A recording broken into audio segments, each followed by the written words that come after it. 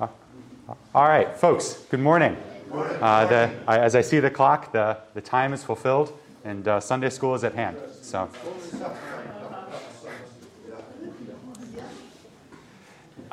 good morning. I think I've met most of you, but I'm Alex Sherman. I've been around Trinity a while. So I was baptized here in 2013. We're coming close to my 10th rebirthday. I'm pretty excited for that in May. But I've been in and out of New Haven for the past many years, and now I'm sort of planted here for the next several years at least. And this morning's topic, as we continue with the attributes of God, is God's love. I think on the This Week email that gets sent out, I think it may have said God's faithfulness. I think the original prompt was like God's love, faithfulness, goodness, and I'm going to focus specifically on God's love, and because this is a really vitally important and really beautiful topic. And I feel actually a little bit sheepish now that I think about it to be leading a conversation now on God's love, because I think like I'm a 30-year-old who's known the Lord for about 10 years. And as I think about it, maybe after 50 years of following the Lord, then maybe someone can begin to say something befitting the love of God. That maybe after decades we can really begin to plumb the depth of how high and wide and deep is the love of God. And here I am, like a young guy who doesn't really know much of anything. That's going to be sort of my apologetic at the beginning. This won't be any kind of comprehensive treatment of God's love. There's going to be a lot that could be said that won't be said, but there's just going to be a few reflections on God's love and how, especially I'm going to be leaning a lot on this book by Don Carson. Last week, Pastor Matt mentioned Don Carson's commentary on the Gospel of John, said it was really, really good. And in fact, we have it in the room with us today. But this is a short little book by Carson, The Difficult Doctrine of the Love of God. I mention it because I am leaning heavily on it, and I don't want to. I want to cite my sources. And you can also find the full text of it. You can find a PDF of it online on the Gospel Coalition website. So if you just Google The Difficult Doctrine of the Love of God, you can find it. Right. So here is a roadmap for the morning. First, the problem of divine love. So why might we call it difficult? Why might it actually be challenging to say that God is love? Next, how do we know that God loves us? Knowing that actually, having established that it is actually sort of hard to say. There are problems presented to us when we say that God is love. Well, how do we know then that God loves us? Next, what do we mean? Or rather, what does Scripture mean when it says that God is loving? And that I'm going to be leaning very heavily. I mean, that's straight out of this book that I found very helpful. Different ways that Scripture talks about God's love. And then finally, a bit of a reflection about why this matters, sort of application. Right? And first, is this visible enough? Actually, as I look at it, it doesn't look very bright. Okay, great. First, and I don't think I have a slide for this one. I don't. Okay. First, the problem of divine love. I think that if there's anything that most Americans today could probably agree on about God, whether they're Christian or not, it's that God, if there is a God, is loving. Everyone, whether they're Christian or not, seems to agree that, if there's a God, then he's probably a pretty nice guy and loves us. And then he also wants us to love one another. Right? So I had a conversation with my neighbor recently where she was telling us that she believes all of the religions. She believes all of them, since they're all about love. Now, mutually exclusive religious claims can't actually all be true. Right? Jesus can't both be risen and not risen.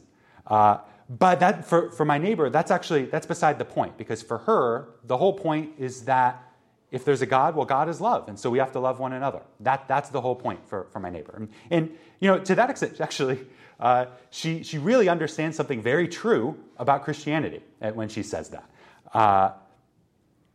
And we can all sort of agree. We all sort of agree about this basic, very fundamental thing, actually, about Christianity, that God is love. But at the start of our treatment of God's love, I want us to see how non-obvious that is, that God should be loving. I want us to see how, apart from God's self-disclosure to us, apart from Scripture, apart from the Incarnation, apart from any self-disclosure from God, it's not at all obvious that God is loving.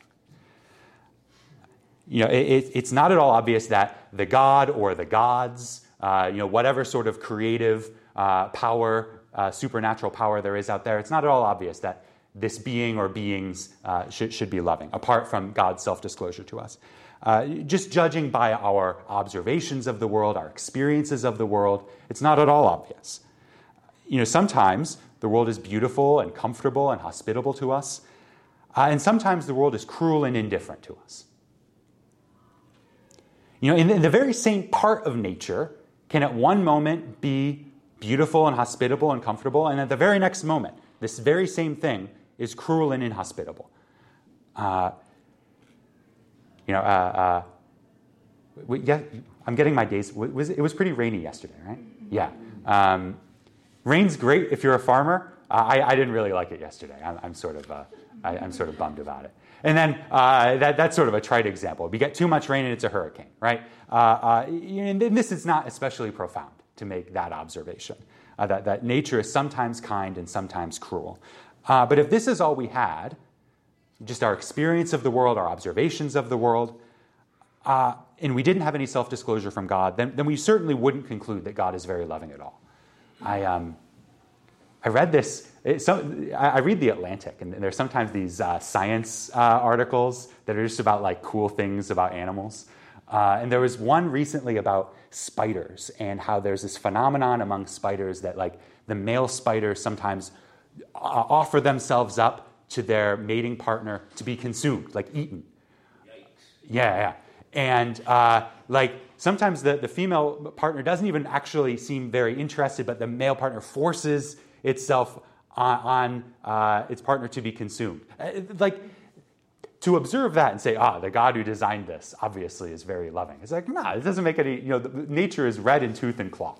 Not to say anything of our own experience. And so if all we had was the world and our observations of creation, our experiences of creation, then maybe we would be like the old Epicureans, so the sort of Greek philosophical school. And they said that if there are gods, then, well, they're so distant and so indifferent to humanity that they might as well not exist. Who cares? They don't really care about humanity. They're indifferent to us. Or maybe we would be like the old Greco-Roman pagans, where you have all these gods and they have all this family drama and they are cruel and capricious, and one moment they're for you and the next moment they're against you, and so we need to slavishly appease their short tempers. Because that's sort of how we experience the world a lot of times, right? But we wouldn't conclude that the creator and governor of the universe is loving. And so, how do we know that God loves us? Right? If we're not going to get to the conclusion that God is love by looking at the world and looking at our own experiences, how do we conclude that God is love? There's a lot of ways that we know that God loves us. Right? And, you can open up almost at random in Scripture and see examples of how God discloses himself to be love. But I find Romans 5 is particularly helpful for a few reasons. This is just a small point of interest. This is the first time in Paul's letter to the Romans that he says anything explicitly about God's love. He says a fair bit about God's love throughout the letter, but this is the first time he uses the word. And we're told, and Paul tells us that we can be confident that God loves us. While we were still weak, at the right time Christ died for the ungodly.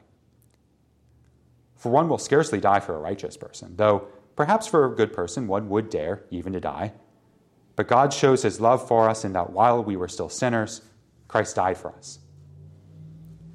And so because Jesus died for us, we can be confident of God's love for us. That's what Paul is saying, right? We might call this the objective side of how we can know that God loves us.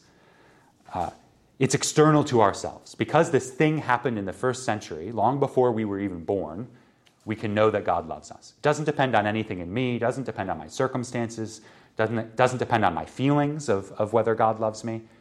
It is just this sort of objective thing that happened external to myself, and so looking at the fact that Christ died for us, I can say God loves me. But then there's also in this passage, actually the previous verse, so I put it a little out of order here. What we might call the subjective side of God's love for us, or rather the subjective side of how we know that God loves us. Where Paul is saying, hope does not put us to shame because God's love has been poured into our hearts through the Holy Spirit who has been given to us. And so here, Paul is saying that through the Holy Spirit who's been given to us as this gift that lives within us, God's love has been poured into our hearts. And through the Holy Spirit, we can have this internal testimony in our own souls, the Holy Spirit testifying to us that God loves us, the Holy Spirit poured into our hearts. We can have confidence that God loves us not only through the historical fact of Christ having died for us, but also through the ongoing subjective experience of God's love for us, emotional experience, we might say, which, personally, I start just temperamentally, I start to get uneasy when I start talking about emotional experiences because I'm not very in tune with my own emotions. But God has given us, I think Paul is saying that God has given us at least these two ways that we can know that God loves us. That this objective side, and the subjective side, the Holy Spirit testifying to us. Another verse is Romans 8:16. The Spirit of God bears witness to our spirit that we are His children. Yeah, absolutely. Yeah, that as well. And so both of these things being put together in Romans 5, I think it might be helpful for us to ask ourselves, which way of knowing God's love do we maybe lean more into? Which side is more significant for me as I think about God's love for me? Am I someone who is confident in Scripture's words and confident in Christ's death on the cross for my sins, and therefore I can know God's love for me? But maybe I have a little difficulty feeling God's love personally. I might know God's love as this objective fact, but I don't actually feel terribly loved by God. Or am I someone who affectively, emotionally experiences God's love through the Holy Spirit in me, but who has maybe a harder time knowing it objectively when I'm not feeling it, right? When I'm not really feeling myself to be loved by God, do I have confidence? Nevertheless, God loves me because I know that Christ died for me. And I think this text would call us to know the love of God more holistically.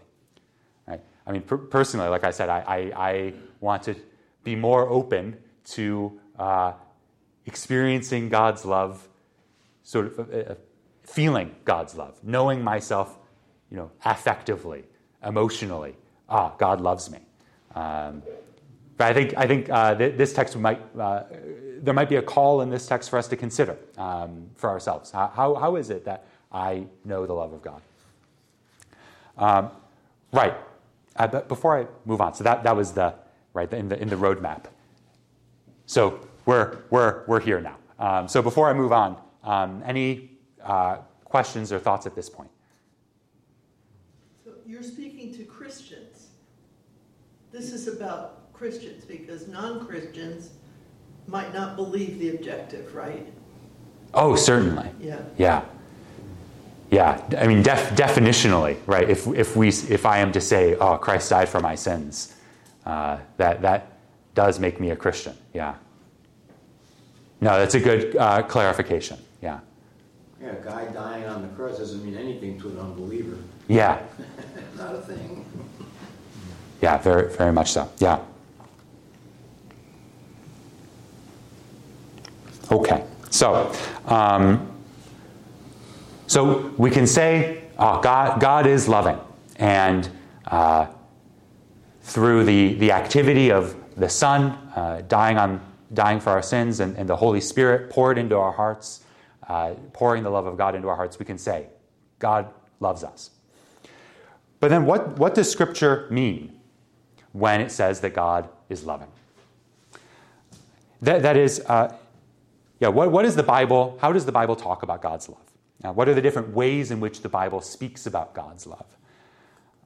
In this section, like I said, I'm getting it right from D.A. Carson. I find it helpfully clarifying, having some categories to fit different texts of Scripture into when it speaks of God's love. What are some ways that the Bible speaks of God's love? Carson outlines 5 of them, 5 broad categories that I'm getting from right out of his book. That sometimes it talks, Scripture speaks of God's love, meaning this peculiar love of the Father for the Son and the Son for the Father, and we might see the Holy Spirit as well. The love of God within the Trinity, between the persons of the Trinity.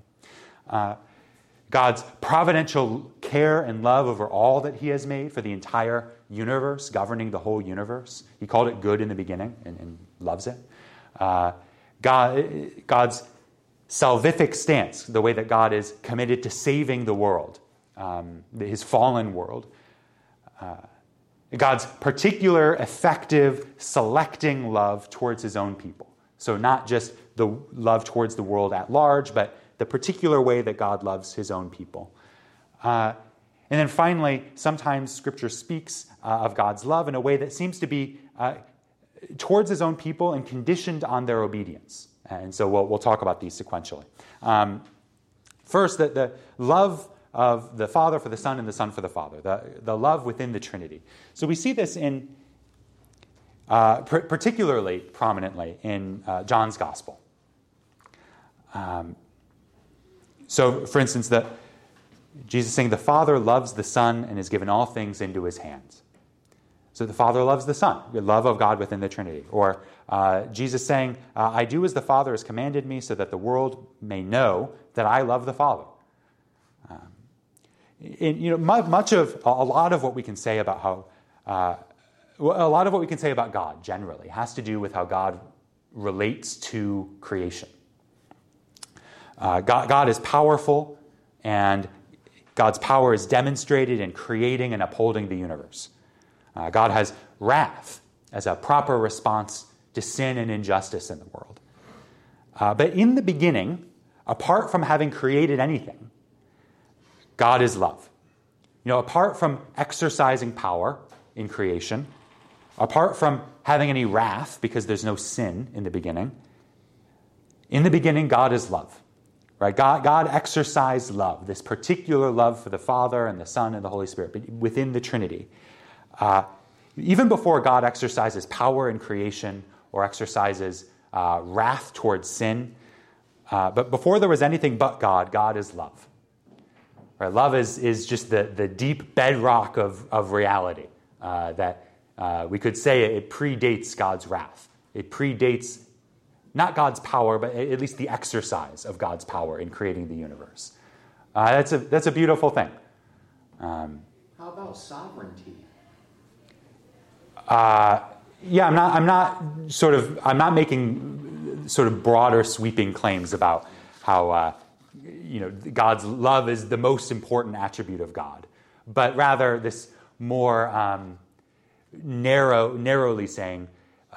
Before we see wrath, there is love. Before we see creation, even, there is love. If by sovereignty we mean God's planning the end from the beginning, sure, yeah, that happens before the foundation of the world. Yeah. No, it's a good clarification. Okay, so sometimes when we see Scripture speak of God's love, it's talking about this peculiar kind of love within the Trinity. Then we could talk of God's providential care and love over everything in the universe, over all that He has made. Think, for instance, of the Sermon on the Mount. Jesus saying, "You've heard that it was said, 'You shall love your neighbor and hate your enemy.'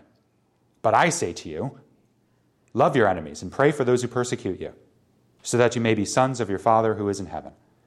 For he makes his sun rise on the evil and on the good, and sends rain on the just and on the unjust." So the application here that Jesus is saying is that we need to love everyone, not just our friends, not just our neighbors, but also those we might consider our enemies. Mother-in-law? Yeah, even your mother-in-law. Hardly that. And that application that Jesus is making it's based on the way that God loves everyone. Right? The illustration is that God loves everyone indiscriminately because he sends sun and rain, these indispensable resources for an agrarian society. Sun and rain are given to all indiscriminately, just and unjust, good and evil. Because God is indiscriminate in this care, we are to love indiscriminately. So here we see Jesus speaking of God. God loves the entirety of creation, and we see that in his providential care over everything that he's made. But then there is more particularly God's. So maybe I should pause for questions before we move on. Yeah. Does that make sense? Are there questions about that? Well, I've heard that God's essence is love, that he can't not love. No, is that equal to what you're saying? It's like it's part of who he is. I don't know if that's right or wrong, but that's what I've heard. It's not something he does, it's who he is. Yeah. And I think especially as we think about that first way in which Scripture speaks, first in the ordering that we have it here. That first way that Scripture speaks of God's love. The love of the Father for the Son, and the Son for the Father, and the Holy Spirit for the Son and the Father. The love of God within the Trinity. Then we could say it's in the essence of God to love, because God just being triune, God being Trinity, there is love there. And so God cannot but love, because there is love between the Father, Son, and Holy Spirit. The question that raises is, God is love, but what does he love? In terms of the fact that, he loves the world, yet he does condemn to hell forever those who, apart from Christ. And so there has to be something. God loves everything. He must love something supremely. And I guess, for me, I think it would say it's his glory. He loves his own glory as the thing that's most supremely valuable in the world. Because that, to me, God does love, but that doesn't mean he's going to... because he loves his glory, that means he cannot overlook sin apart. But he does he does extend and make available his Son. So it goes to his own glory, I think. That's why he can condemn people to hell forever. Because I think when you say people, God is loving, but then you say, well, he's holy and righteous and he's wrathful, that makes people angry. And how can that be the case? Anyway, just an observation. Yeah, and that's why I find actually helpful about this sort of categorization of different ways that Scripture speaks of God's love, because it can provide a little bit of rigor to what we mean when we say that God is loving. Is it true that God loves the entire world indiscriminately, each and every individual? Well, to the extent that by God's love, to the extent that the love that we're talking about is this providential love over all that he's made, yes. To the extent that we're talking about God's particular love for those in Christ, well, no. And so I think that this work that, again, I'm just totally just getting it straight out of. I don't want to be accused of plagiarism. Right. I think that can provide some rigor to clarify what is it that we mean when we say that God loves. Yeah. Yes. I've noticed in the class what seems to me to be two approaches to answering questions like this. Tyler, I think, is an example of, theological argument. I tend to be proof text approach to these questions. And I thought,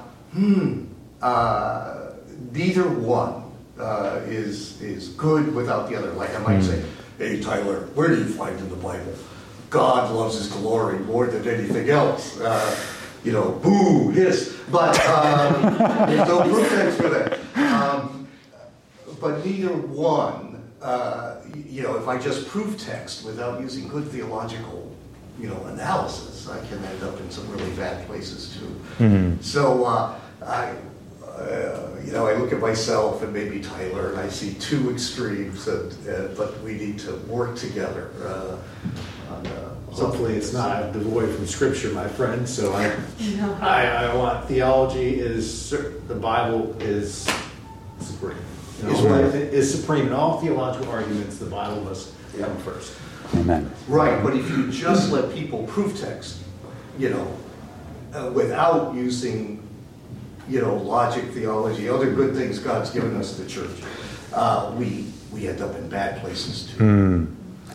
Susan, I see that, right? So, I'm sorry, I'm a little late, so maybe you've already covered this, but it would appear that what God is telling us to do is to love the way that He loves. So, I don't know what love is. I have to find out from Him.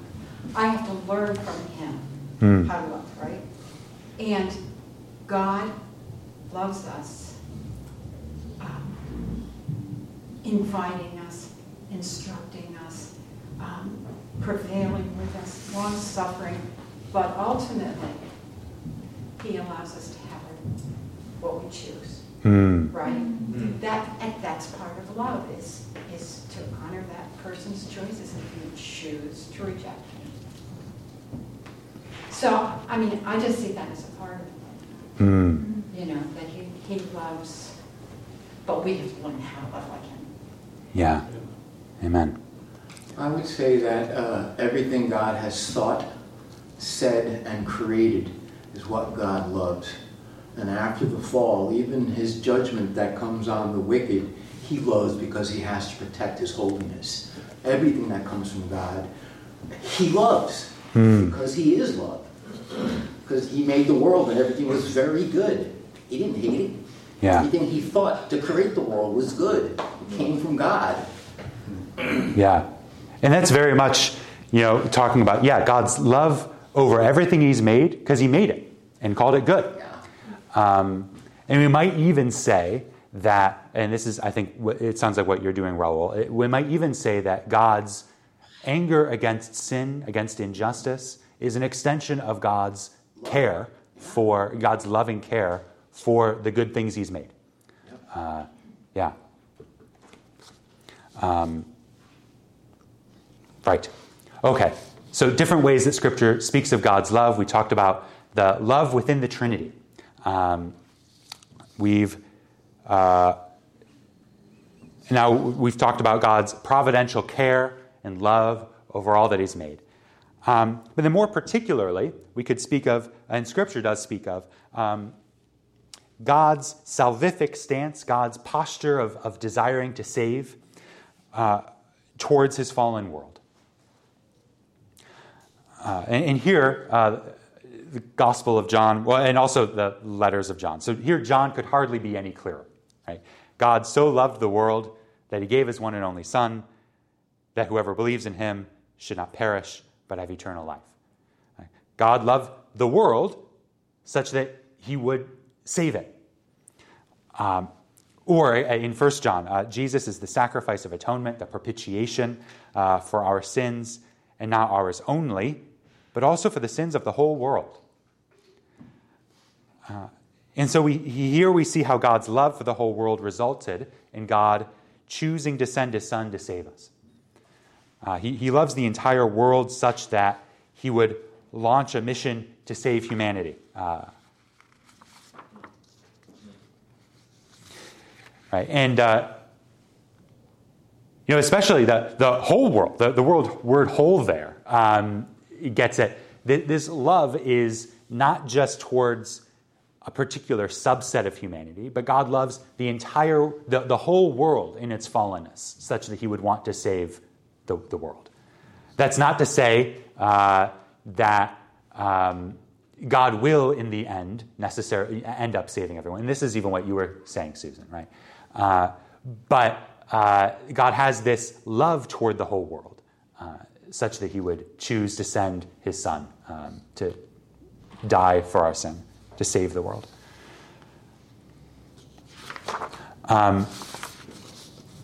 Any questions about that? I mean, this is John 3:16, right? This is I've seen that at football games.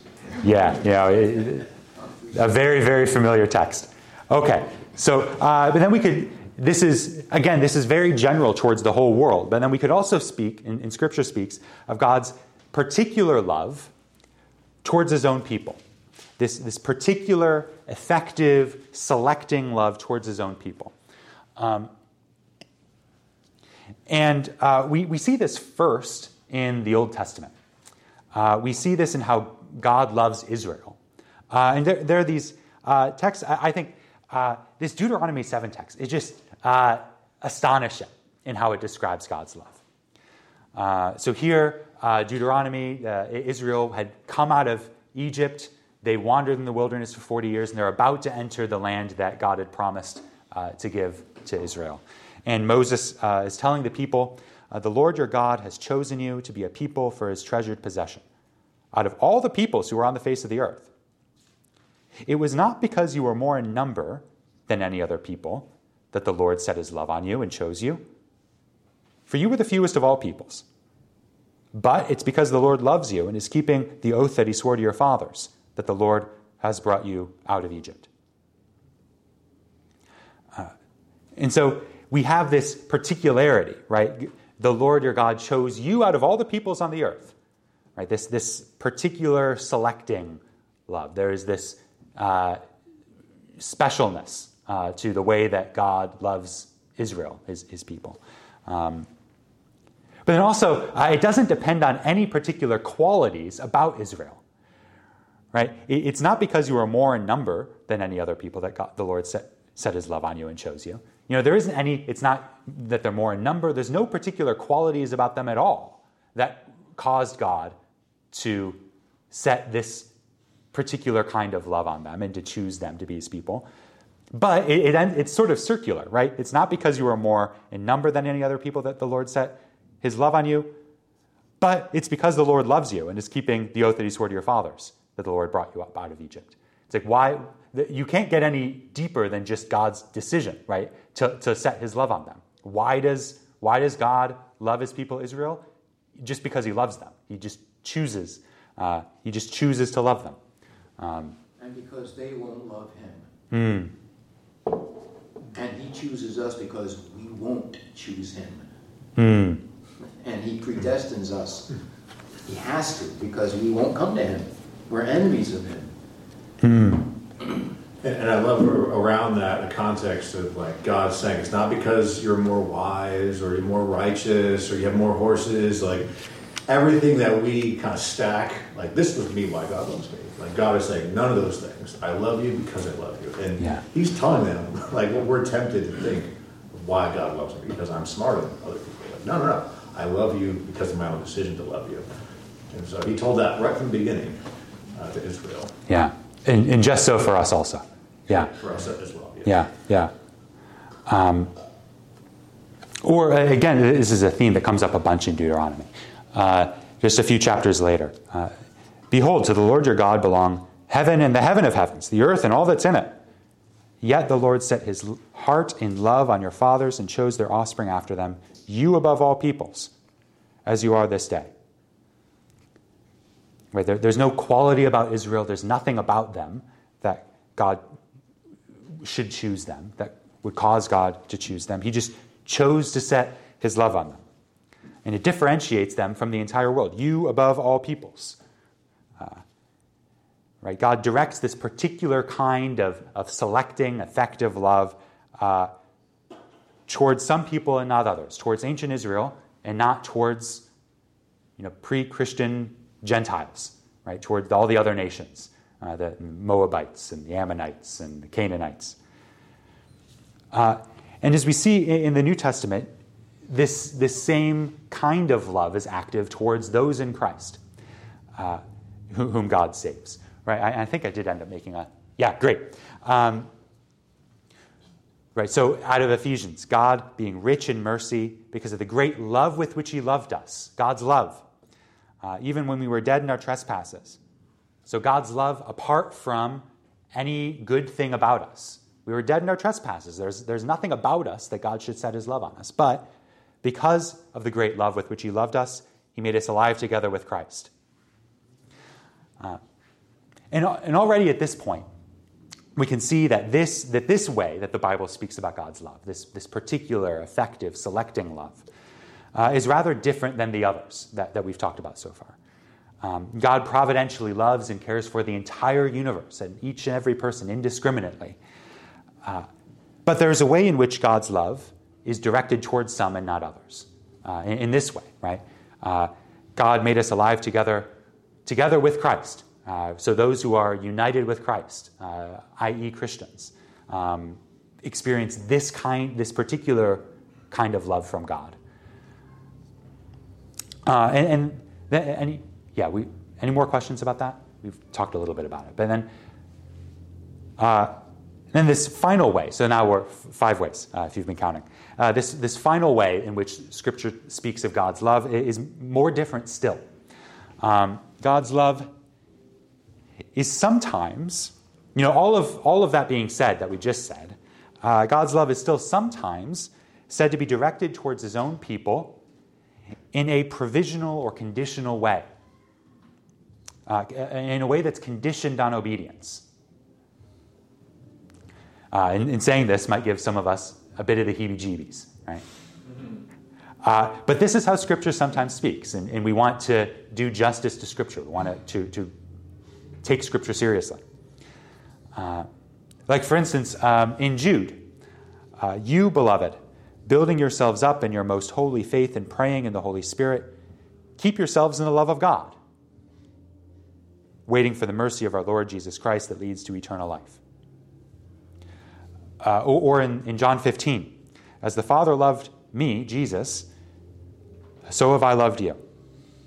Abide in my love. If you keep my commandments, you will abide in my love, just as I've kept my Father's commandments and abide in his love. And so there's a way sometimes that Scripture speaks of God's love being directed in a provisional or conditional way, conditioned on our obedience. But we need to be careful to distinguish this from the other ways in which the Bible speaks of God's love, right? And this is what I'm talking about. When I was saying that having these categories can provide a bit of rigor behind how we talk about God's love.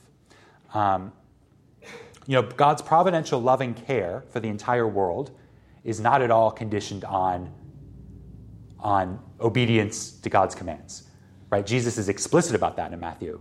Is it Matthew 5 or end of Matthew 5, right? Where he says, sun and rain is sent on the evil and on the good, the just and the unjust, right? He's explicit, actually, that it's not at all conditioned on obedience. So that way in which the Bible speaks of God's love is indiscriminate, not conditioned at all. Or God's saving stance towards the whole world. That's not dependent on our obedience, because our disobedience is what even made that love necessary, right? God's loving, saving stance towards the world, such that he would send his Son, is predicated on there having been sin in the world in the first place, right? That's not dependent on our obedience, because sin is what made it necessary. In God's effective, selecting, choosing love for his own people, that doesn't depend on our obedience. And because that's the point of that Deuteronomy text that we just read, or that Ephesians text, right? It doesn't depend on any particular quality about God's people. He just sets his love on them. Somewhat arbitrarily, we might say.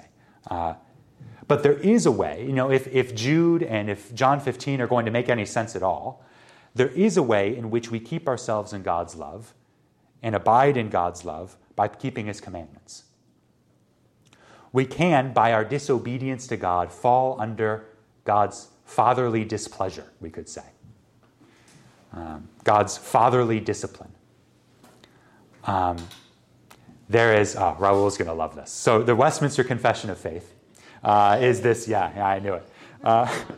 So it's this, the Westminster Confession of Faith is this sort of this classic statement of so-called Reformed theology. But 1642 to 1647. Raul is the expert on the Westminster Confession. I am not. But there's a passage from it that I find very helpful in this regard. I think it puts it well. Oh, here we go. It puts it well when it says that God's people may, by their sins, fall under God's fatherly displeasure and not have the light of his countenance restored unto them until they humble themselves, confess their sins, beg pardon, and renew their faith and repentance. Right? I hope one day to have a teenager. We don't have kids, but I hope one day to have a teenager. And if we have a rebellious teenager, then I would expect that they would fall under my fatherly displeasure at times.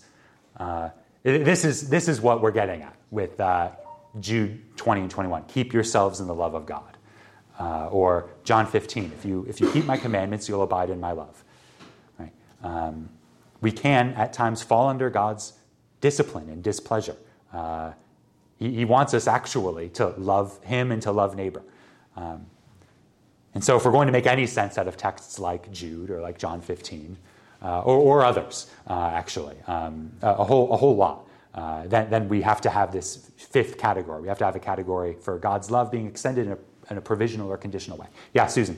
Do you think, Alex, the verse in Jude could also mean that we don't feel or experience God's love unless we keep ourselves in the faith and in prayer? So, I don't read that verse necessarily that if I don't obey, God could keep his love for me. But I read it that, beloved, building yourselves up in the faith, building yourself in the praying in the Spirit, keep yourself in God's love, meaning you're going to experience God's love as you keep yourself in relationship, in communication with him, in appreciating him, worshiping him. If I keep myself from worshiping him, if I don't join with others to worship him, it's going to be a lot harder for me to feel God's love, right? So I think it also has that element of like, God loves you, but you're not going to experience that love if you don't put yourself close to him, if you don't keep yourself with him. Yeah, exactly. That's exactly how I read it, actually. Yeah. Like when we are living in sin of which we've not yet repented, right? Then we should not be at all surprised that we do not experience God's love. If how do they put it? If the light of God's countenance, the old-timey language, right?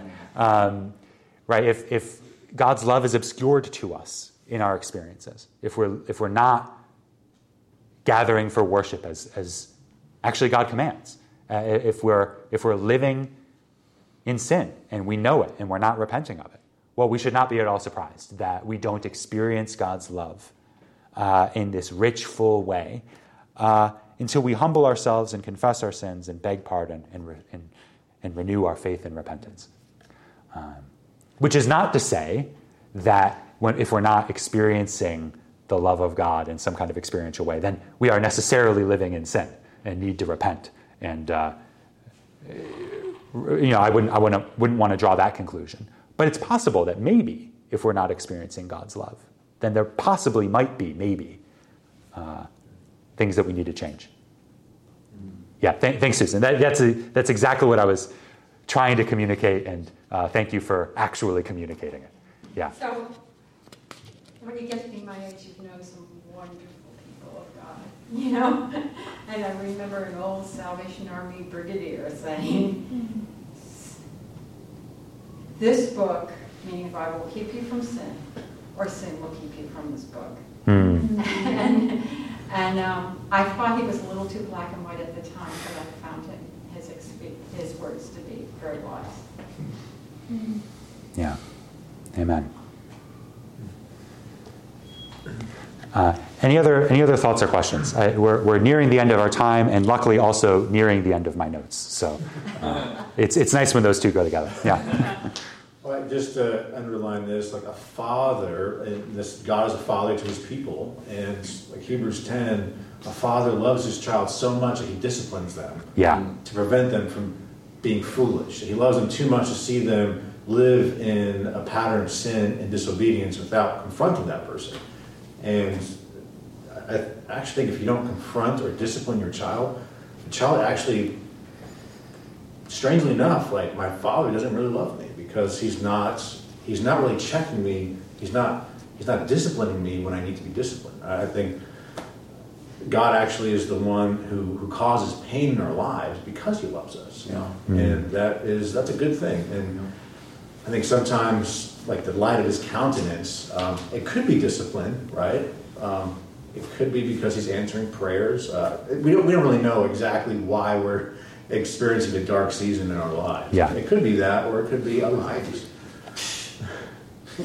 Yeah, it could. I was a crackhead for 16 years. Yeah, it could be because Jesus experienced. He's a man of sorrows. A lot of Christians have experienced depression in their lives, and that caused them to rely on God more. Or it could be because they need to repent of their sins and there's an unconfessed sin in their hearts. But either way, God is still a father. He loves his children. And that doesn't change even when we confess our sins. Like, I still love my rebellious teenage child, even though he's displeased me in some way. I don't have teenagers, but I'm sure that's going to... Yeah, I thought they were younger. I'm sure that's coming down the pike. Yeah. There was a saying by Martin Luther, which a lot of Christians, they draw back when I say it. And Luther said, sin boldly to other believers. And I tried to take that apart. And Christianity is a circle. You sin, you repent, you go to the throne of grace, he forgives you, you sin. So sin boldly, because you're coming to the throne of grace every day. There isn't a day that you don't go to the throne of grace with your sins in your hand. So Luther was right. Sin boldly. We have a God that loves us and chastises us and grows us. It's not just go out and sin and be bold about it. Right. Yeah. Great. So some concluding thoughts. Okay. So here we are, this slide again. Different ways that Scripture describes God's love. And I think that listing these out and thinking about them in these sort of categories can make some of our thinking about God's love a bit cleaner, a bit clearer. And we've done a bit of talking about that already. For instance, is it true that God loves us unconditionally? Well, it depends on what exactly we mean when we ask that question. If we're talking about God's loving care for the world, absolutely, it's unconditional. Right? If we're talking about God's saving stance towards the world or his particular love for his own people that he has chosen, then yes, it's unconditional. But if Jude 21 is going to make any sense when it says keep yourselves in the love of God, then there is a kind of, the imperative verb there, keep yourselves in the love of God. Well, if that's going to mean anything, then there is a kind of conditionality there, right? So it can give some, this kind of thinking can give some clarity to how we think and talk about God's love. Or we can take a question that a Yale student asked me recently. Does God love everyone, including non-Christians? Oops. Yes, absolutely. Yeah, I got it. Yes, absolutely. God loves everyone, Christian and non-Christian. Does that mean that God will save each and every individual in the world? No, because in that second question, we're talking particularly about God's selecting, effective, choosing, saving love for his own people, which is not extended indiscriminately the way that Scripture talks about it. Right, so does that make sense? It can provide some rigor. Really, the problem is when we take any of these 5 ways that Scripture talks about God's love and make it exclusive or absolutize it to the exclusion of the others.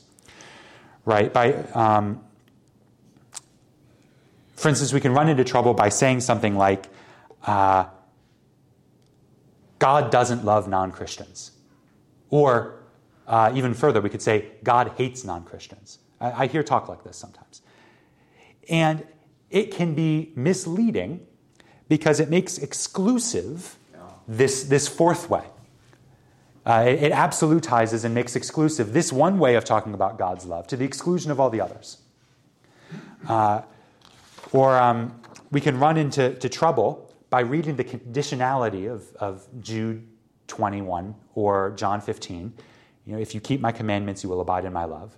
If we read that and absolutize it and think that God doesn't love us anymore if we sin, then we run into trouble, right? And then we're taking this last one, this last way that Scripture talks about God's love, and making it exclusive, absolutizing it. We're excluding these other ways. Then we run into trouble. So when Scripture talks about God being loving, it's nuanced. There are complexities there. There are different ways that Scripture talks about God's love, and that can provide a little bit of rigor